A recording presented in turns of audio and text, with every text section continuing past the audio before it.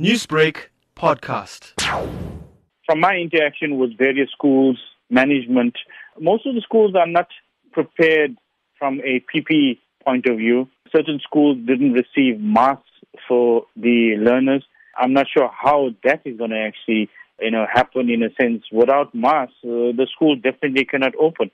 And other PPE items like sanitizers, soaps, etc.? One school contacted me regarding sanitizers. They received 5 liters of sanitizer and 1 spray bottle. How will that service an entire school of 1,200 learners is mind-boggling. I don't understand, how this will happen.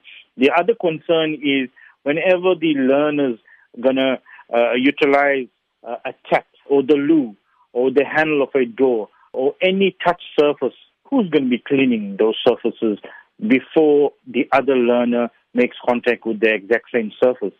So there's a lot of concern, revolving around the opening of school.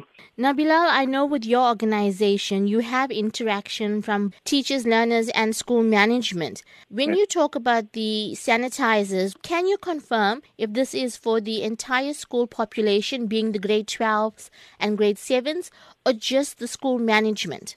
It's actually for the entire school. So it's really a serious concern. It's okay if it was one small operation, one room that, you utilize that. But for an entire school, serious concern with regard to the safety of learners.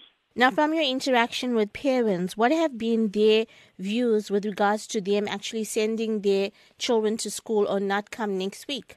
Look, 99% of the parents, guardians are not comfortable, with regard to sending the kids back. Most of them are actually scared for the well-being of their child. We're not saying schools mustn't open. We're just saying that schools are not prepared with regard to the safety standards come 1st June. Newsbreak, Lotus FM, powered by SABC News.